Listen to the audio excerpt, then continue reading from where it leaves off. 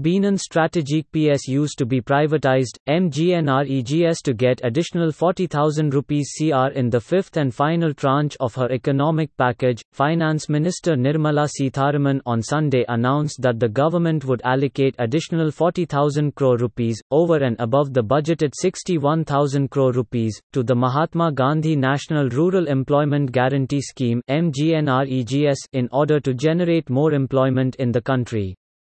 Borrowing limit of states has been raised from 3% of gross state domestic product to 5% in 2020-21, the finance minister said. She said that reforms will be the focus of the fifth and final tranche of economic stimulus package to deal with the economic fallout of the pandemic.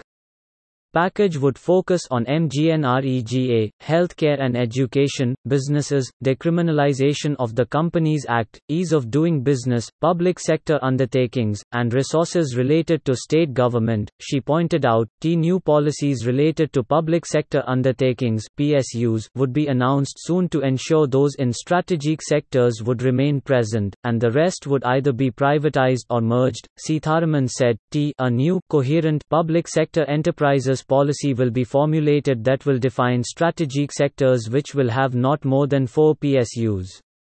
List of strategic sectors requiring presence of PSUs in public interest will be notified. In strategic sectors, at least one enterprise will remain in the public sector but private sector will also be allowed, she said. In other sectors, PSUs will be privatized. To minimize wasteful administrative costs, number of enterprises in strategic sectors will ordinarily be only 1 to 4, others will be privatized, merged, brought under holding companies, she said. In another crucial announcement, she said any debt incurred by companies on account of coronavirus would not be included in the category of default and no fresh insolvency proceedings would be initiated for a year. She also announced decriminalization of the Companies Act in violations involving minor technical and procedural defaults including shortcoming in CSR reporting, inadequacies in board report, filing defaults and delay in holding AGM. Majority of the compoundable offences sections will be shifted to internal adjudication mechanism (ING), she said, adding that amendments will be brought through an ordinance and will declog the criminal courts and NCLT.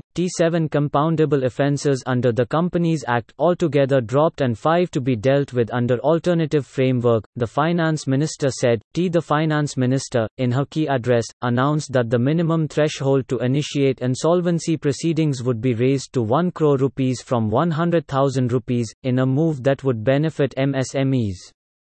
She also said companies would be allowed to directly list securities in permissible foreign jurisdictions. Also read, FM announces 3 rupees TRN collateral-free automatic loans for small businesses. She said that